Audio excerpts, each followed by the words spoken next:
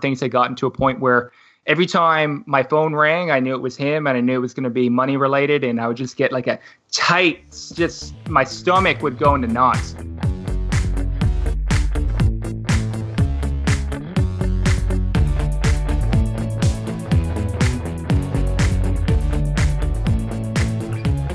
Welcome to The Fi Show, where you get a behind-the-scenes look into financial independence. Here's your host, Cody and Justin. Hello and welcome back to another episode of The Fi Show, but I could not be doing this thing by myself, so let's say what's up to my co-host, Justin. What's up, man? Well, I just had a pretty random impromptu weekend where I decided to drive to New Hampshire at 3 o'clock in the morning so I could hit a REI grand opening and some of the other parties they were throwing for Open the REI. But it also meant, I got out of Boston a little early and got to do some hiking and camping, get outside because winter's coming. But how about you, Cody? Yeah, man. So this past weekend, I actually went to a Red Sox game, just hung out with a bunch of friends, went to a cool cookout. Just overall pretty good weekend trying to soak up these last few days of summer. But before we dive into today's episode, let's hear a quick word from our sponsor. Skillshare is this really cool online learning community where they've got thousands of classes covering all these different creative skills or entrepreneurial skills. You can take classes in everything from photography to creative writing. I know I'm really excited about looking at the Instagram for business because we're always trying to make the Fi Show assets look a little better online to attract more people. So you can join the millions of students already learning on Skillshare. You will get 2 months of unlimited access to all of their courses. All you have to do is go to Skillshare.com/Fi Show. That's Skillshare.com/Fi Show. All right, now back to the start of the show. Let's talk about our main man, Ben, who realized his family was doing not so well when he was having to pitch in for the mortgage when he was just a kid. Really cool story that centers around the financial crisis, how it impacted his family. But I don't want to take away his whole story. Take it away, Ben. Was always very interested in like money and personal finance and everything growing up. I loved Monopoly and like killing everybody in Monopoly when I was a little kid. But I grew up, upper middle class family. Both my parents were realtors and we lived a super comfy life up until about like 2008, which was definitely not a great time to be a dual realtor 100% commission income family with no savings. So that I think if there was probably a moment where I was like, oh my God, like not only is this interesting, but this is like of grave importance, right? To be able to understand personal finance and money and how it can kind of prevent some pretty bad things from happening. Or if you use it improperly, how, you can put yourself in a really sticky position, which is kind of what happened with, my family there in 2008, 2009. Real estate market went to tank. And without any back savings, things kind of took a pretty quick slide there after that. So I'd like to dig into that part that you're kind of highlighting there, which is the no savings piece. Looking back on it, could you kind of tell that your parents, were there some obvious signs that they were living beyond their own means and not putting money back for a rainy day? Yeah, probably when I would have to chip in to make the mortgage payment on my minimum wage summer jobs, it was probably a pretty good signal that the math wasn't quite adding up. Kind of started to see that kind of stuff in high school before I hit university. So that would have been like 2005-ish, and that's still when, market was doing good. And during the boom times in real estate, they're still needing help with me to cover some expenses. You could tell that A, there's got to be a no savings, and B, as quick as money was coming in, it was going out, right? So, and I think a lot of people at that time, especially, it's almost like a bit of a house of cards, right? To try to maintain a certain lifestyle and try to appear, keeping up with the Joneses, whatever you want to call it. But I think a lot of people got kind of caught up in that type of mentality back then that, money will keep coming in no matter what. So doesn't really worry about if we don't save as much right now because more money will come in and until it doesn't. So, that plan works fine until it doesn't. But yeah, you could tell pretty early on, the savings was not a huge priority. So I kind of want to talk a little bit about before 2008, because Justin and I like painting a bigger picture. Like, could you talk about your upbringing a little bit? It sounds like your parents both went the semi-entrepreneurial route. I'd say most realtors definitely have some entrepreneur in them. Were they talking about business, money, careers, anything like that to you growing up? Yeah, I mean, they would take me to open houses and all that. So I grew up going to open houses and being around all that entrepreneurial type of stuff. But when it came to like money and personal finance, that was definitely an area where it was like almost a taboo subject. I remember one time, one of the few times my mom ever really scolded me. Me and my friends were debating which one of our our houses was probably worth the most. And my mom pulled me aside and just lit into me because it was, her mentality was that it was rude to talk about money, right? And it's not something you should ever talk about. So, I mean, today I couldn't think more of the opposite. It's super important that everybody talk about money, whether you're doing well or you're doing great. I mean, it doesn't have to be in a way where you're lording it over people or it's bragging, but I think it's super important for people to talk about money. And I think that was actually the worst lesson I learned growing up, was kind of being taught early that, yeah, it's rude to talk about it. And it took a while to kind of unwind that mentality. So it sounded like your parents kind of hit some of these rough times about the same time you're getting ready to go to college. So how did that impact like the way you were looking to go about your life? Did it change what major you were going into? Did it change the way you viewed life was going to be, or kind of the plan you set out, or were you just too young for it to sink in? No, it definitely sunk in. 2008 was my second year in university, so I was 19 at the time. And I switched my major. I think I was majoring just in business, and I switched to finance and economics. I literally wanted to learn everything I could about money and how money works. So I switched over to economics, and that was also the time too where I really started to take my studies a lot more seriously. In high school, I played football, I played basketball. I didn't really care much about school or grades or all that. I actually chose the school that I ended up going to for undergrad for football. And then when that didn't work out and all this stuff kind of started hitting the fan, that's when I really started to get serious about my studies. And I was pretty lucky to find a professor at my university who was a real mentor, and then who actually later on, after a couple of years after I graduated, helped me get funding to go do my master's in economics as well, which was a huge turning point for me. So at the point you're getting into your master's degree, or maybe just the point we left off right there, what type of student loan debt were you in? Yeah, so by the time I finished my undergrad, I was about $30,000 in student loan debt. This was the really crazy part about this whole thing. So when I started university, my parents actually had quite a high income, even though they had no savings. So I didn't actually qualify for government student loans. So I ended up having to get private student line of credits, which got racked up extremely quickly once stuff started going sideways. And really the big thing for the line of credit versus a student loan for government student loans in Canada, you don't have to start paying the government student loans till after you graduate, and usually they give you a grace period.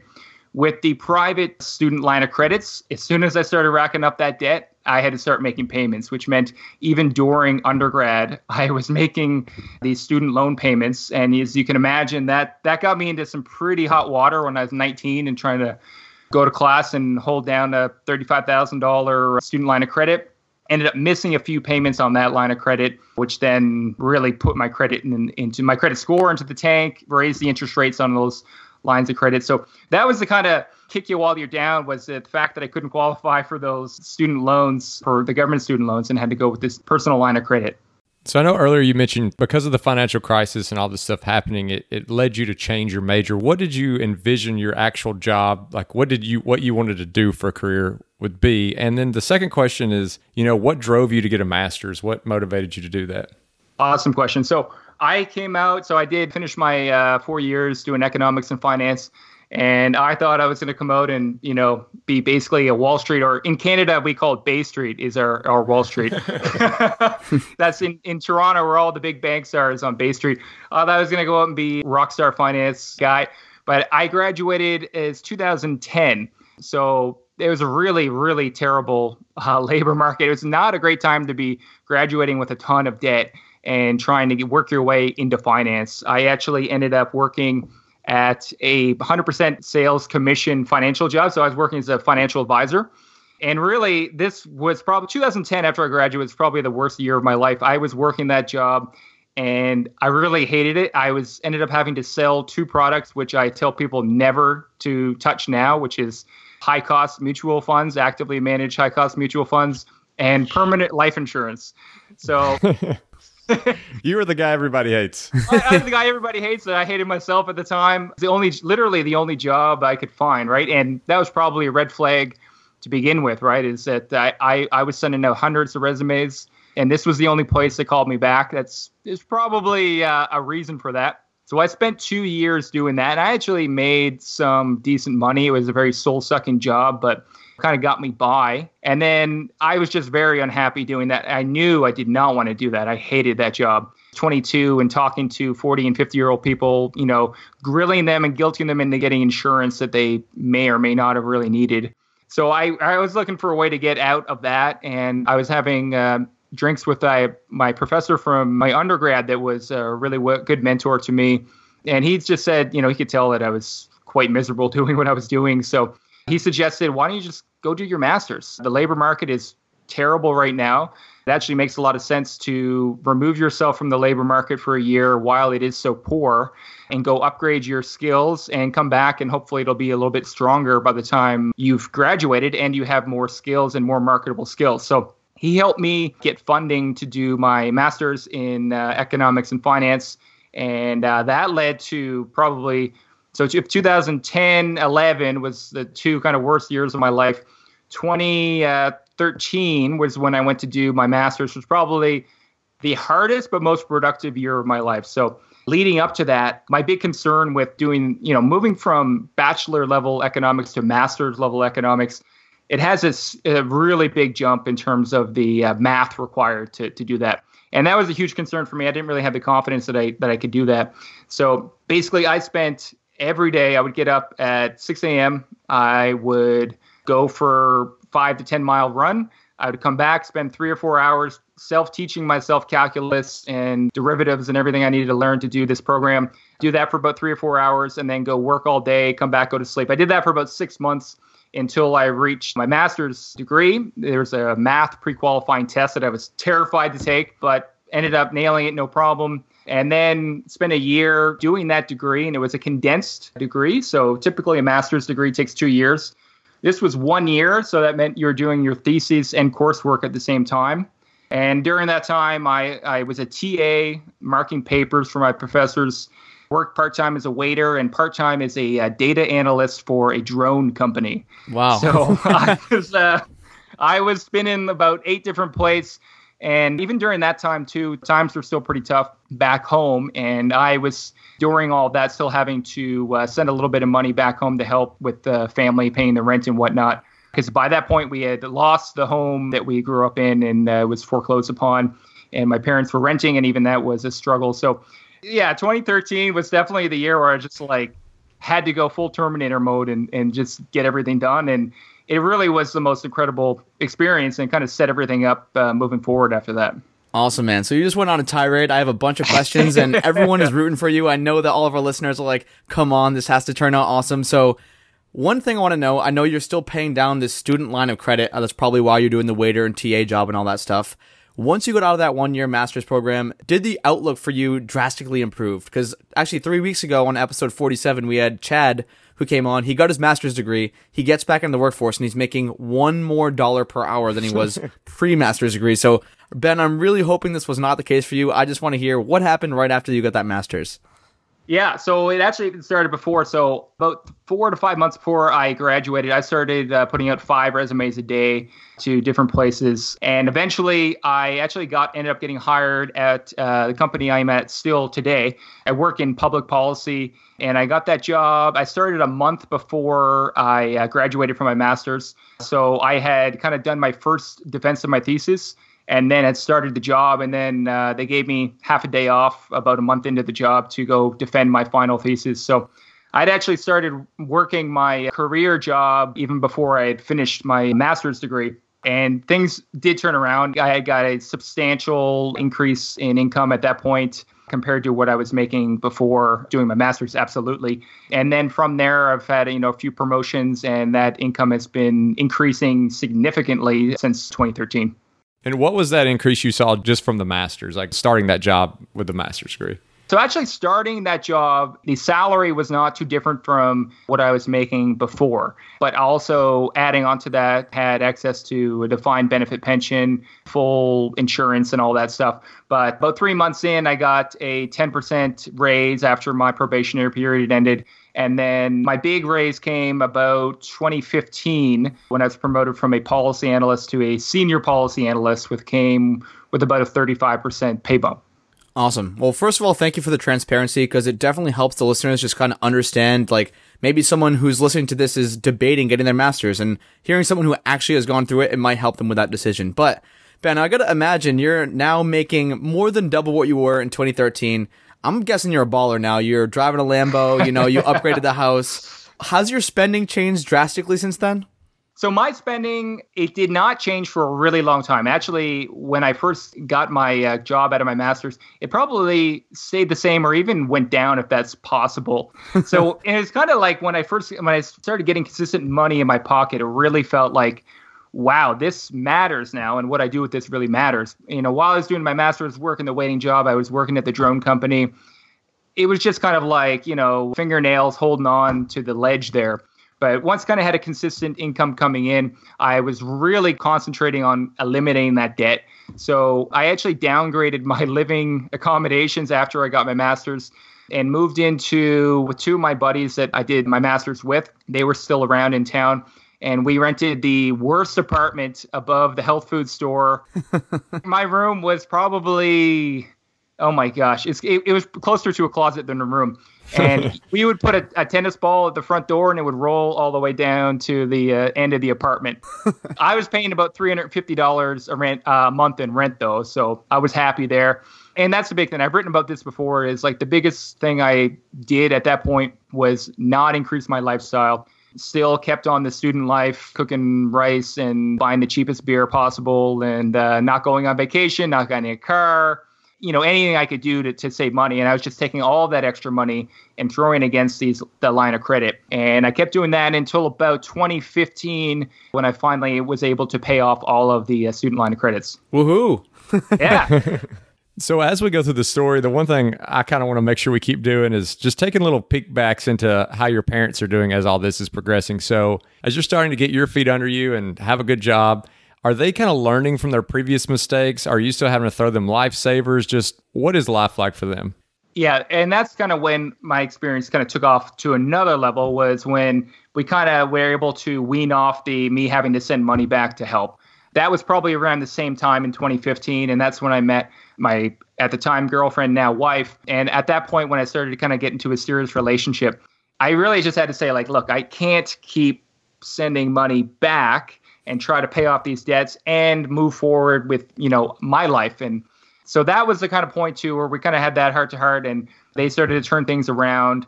And my mom actually now has a good job with the government and makes a good wage. And maybe I'm fast forwarding a bit, but they actually rent a house from us in our hometown now. And they have a very stable, they have a pretty good landlord, I think. But their situation is completely stable now, which is nice. Oh, man, that's awesome. So you're currently your parents' landlord. So I want to go. I told you I like Monopoly. Absolutely. That's funny. So was that the first property you bought, the house that your parents were living in? And also, could you just talk about location as well? Sure. Yeah. So actually, no, it wasn't the first house. The first house I bought was with my wife right after I'd paid the student loans off. I had enough money basically to scrape together my half of the down payment. And I was super anxious to start accumulating assets at that point.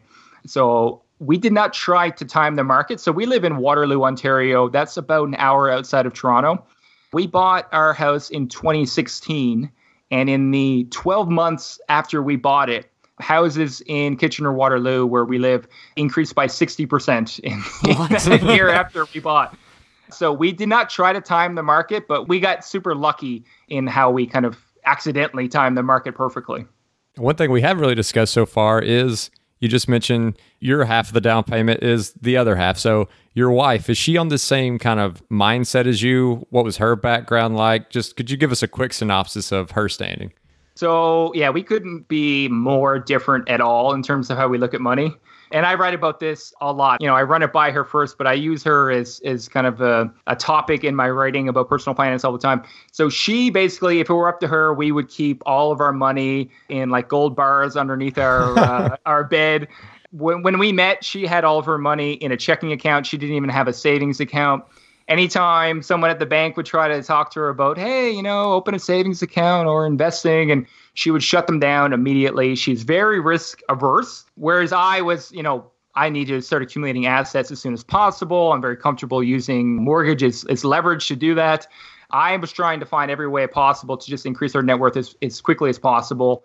very comfortable with the risk that comes with that, given the expected returns. And that's just, from my economics background. I spent 6 years studying finance and economics and was ready to stop, looking at this stuff and spreadsheets and textbooks and start applying it to my own life. But she was very much the opposite. And it's stuff that we've definitely had to butt heads with over the years.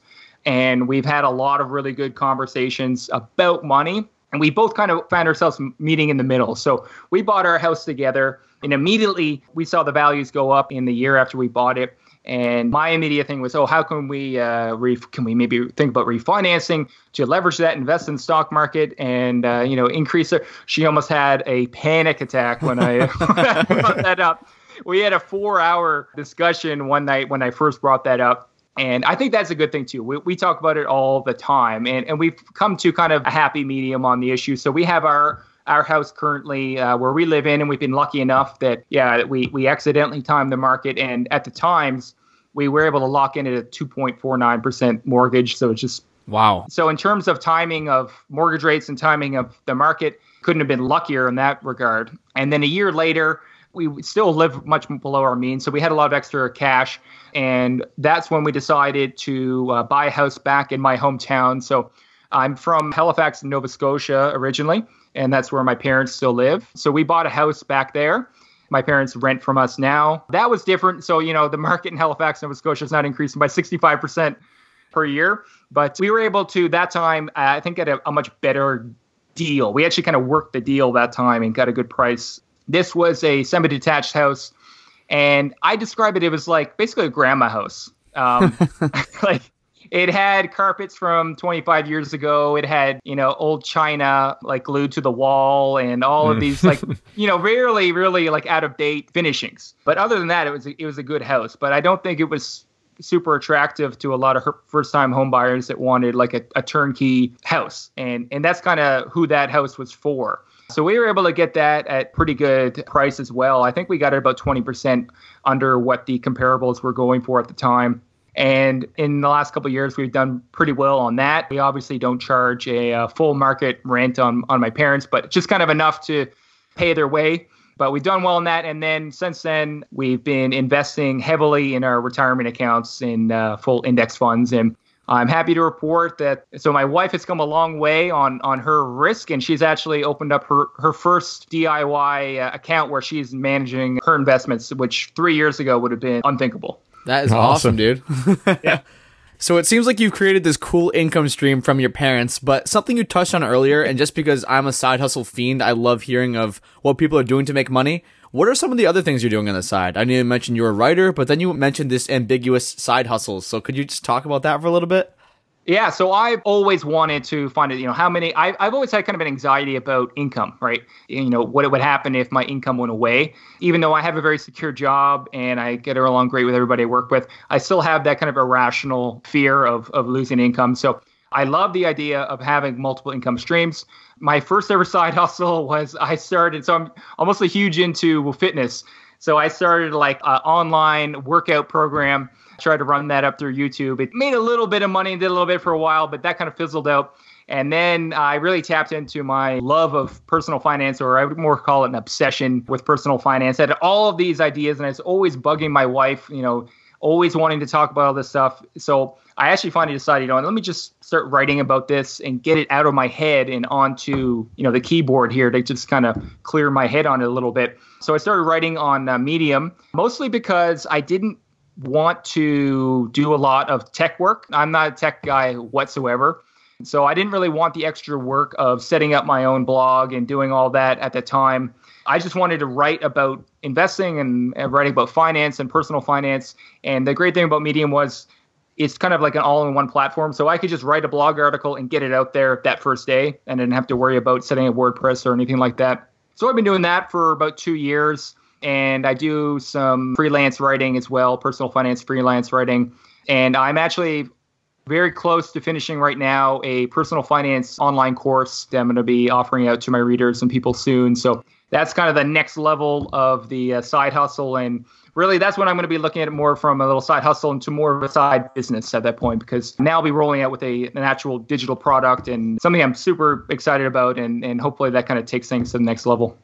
So as you continue to go deeper and deeper into the side hustles and the side businesses, have you started to kind of, get the itch for it and build out a plan to say, okay, this is how many more years I'm going to give traditional employment and this is when I'm stepping away? Or Yeah, so I'm definitely much more into FI than RE. So much more into the aspect of financial independence and early retirement. I would love to just get to that point where I am at full FI and kind of just reassess at that point, because it's being on this side of it and kind of looking towards it. I think that I'll continue to work. But once I reach that point, you never know, maybe a light switch will flip off and say, what am I doing? And fully embrace the side hustle aspect. But right now, my plan is just try to hit FI as quickly as possible. I do plan to continue to work because I do like my job. It's a good job and great boss and great people I work with and a lot of flexibility. Get a lot of opportunity to work remotely sometimes and work from home occasionally. So I am in certainly no itch. I'm not one of the people who are in the financial independence community who are motivated by getting out of their job.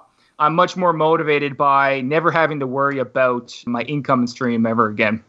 I know one of the things I was just curious about, just from a more tactical thing, was I know you mentioned getting into index funds and things like that, but being in Canada, I know in the US, everybody talks about either VTI or VTSAX. Is it different funds that you're having to invest in Canada? And what are kind of those gold standards of index funds in Canada, if they are different? Yeah, so it is a pain to be a Canadian investor. I'll say that.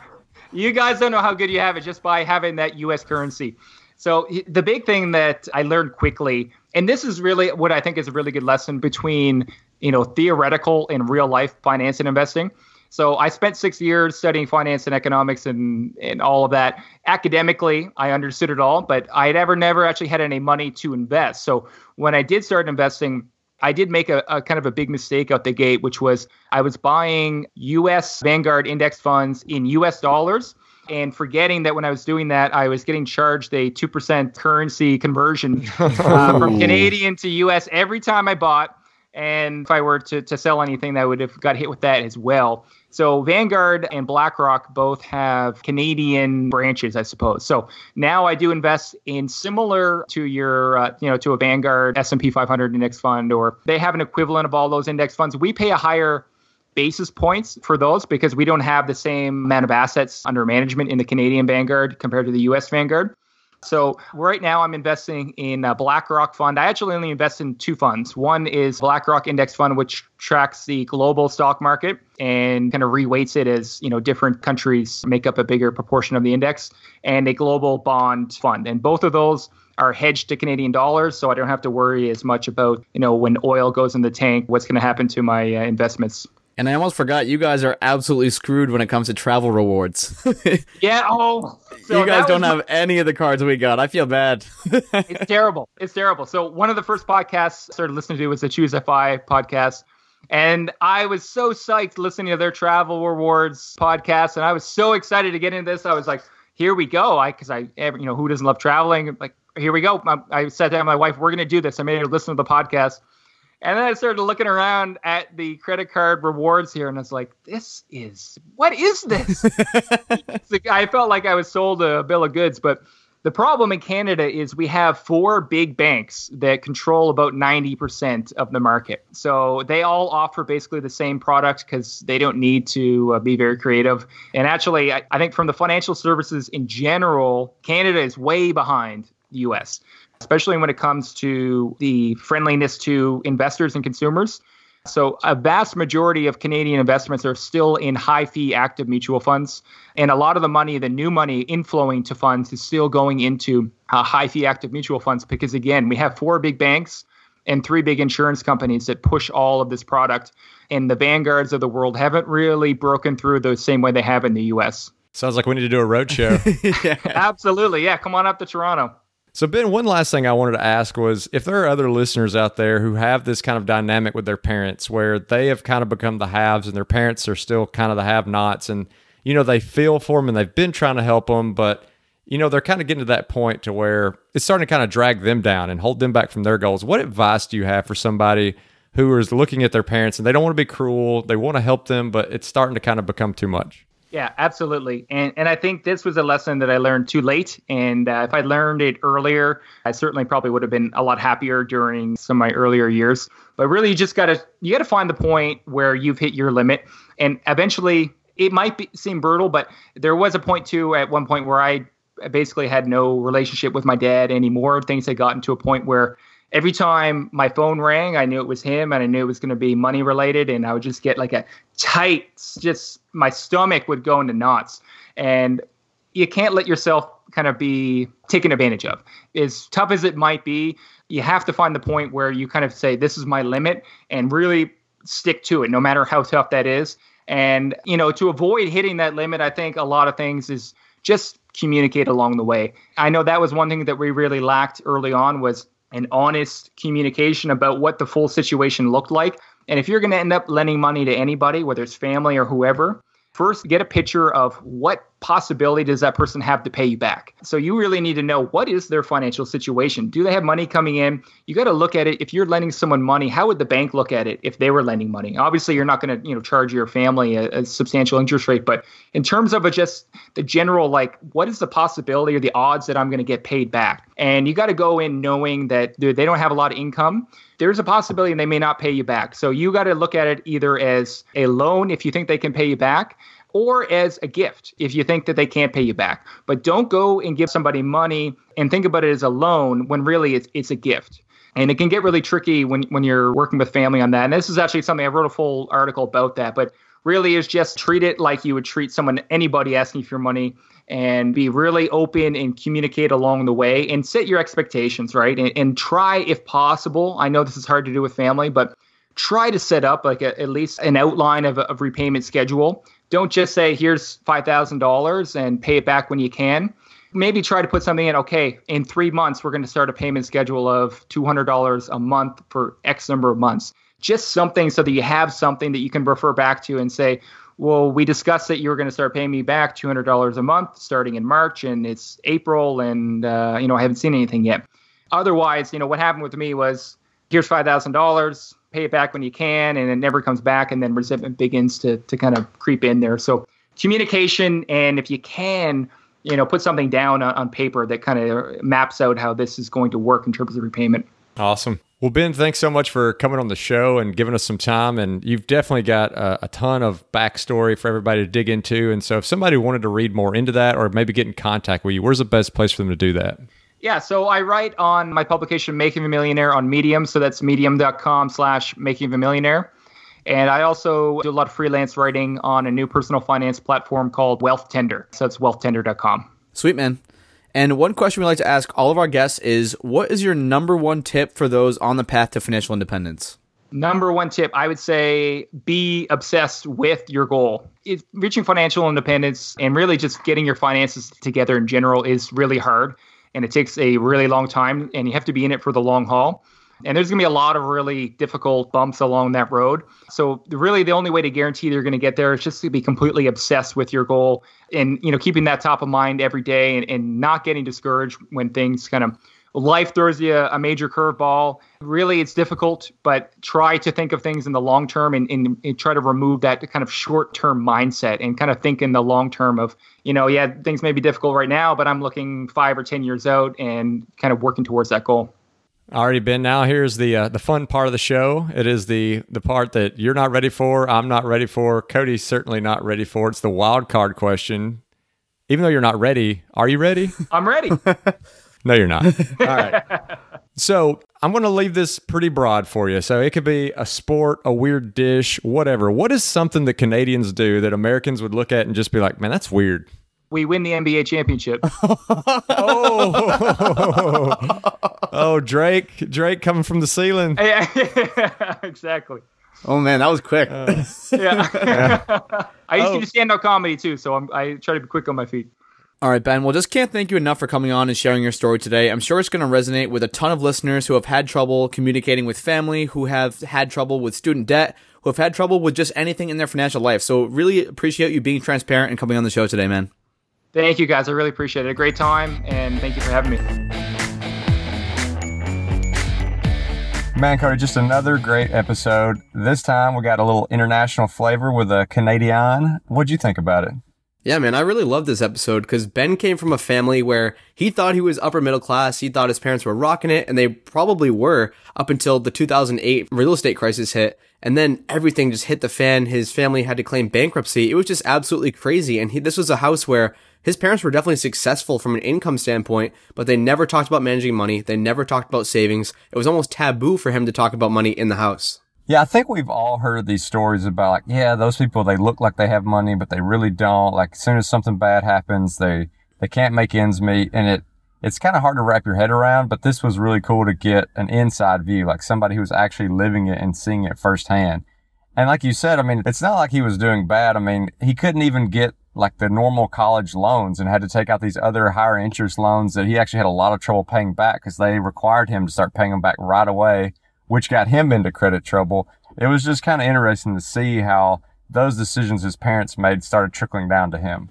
And the craziest thing was he had that student loan line of credit thing. And so he had to work like 3 jobs in college just to pay that back because it wasn't like in America where a lot of loans are subsidized and you have to pay like once you get your first job or once you're out of school. He was paying this thing down while he was in college. And I know he mentioned he worked for like a drone company. He was doing all sorts of different things. So, I mean, got to give it to Ben. I was rooting for him that whole entire time. And I know at one point in the story when he talked about getting his master's, if you go back and listen to episode 47, when Chad got his master's, it didn't really help him out too much. And I'm like, please have a different story, Ben. And he did. And he got a huge pay bump and just a lot of benefits, and so many great things happened after he got that master's degree. Yeah, it definitely turned out well for him. But again, for, some people who may be even a little younger, they may not remember, like, during this time when you graduated college, you'd think, hey, just graduated college, I'm ready to rock and roll. But the job market was just terrible. So that was really his only option, was to go back to school and to put himself in a different tier and hope that the job market rebounded. And luckily it did. No, that was kind of a rough situation where, he kind of went to get his master's, not necessarily because he was like in love with it, but it was more out of necessity. He did take advantage of all those opportunities and, he started trying to invest right away. And when he meets his wife, he gets her on board as well. And now they're really doing well. In fact, they're doing so well that Ben's parents are actually renting from them in their second real estate property. So this guy went from a family who went bankrupt. They lost their first home. Now he has 2 houses. He's living in one of the houses, and then he bought this second house as a quote-unquote investment property where his parents are actually renting from him. So not only has Ben been a lifeline for his parents, but he has done incredibly well for himself, got his wife on board, and it seems like he's just crushing it. Yeah, Ben has definitely been very successful, and it didn't just stop at getting the master's, getting a good job, getting into real estate, investing, spreading that across his family and, in his own household.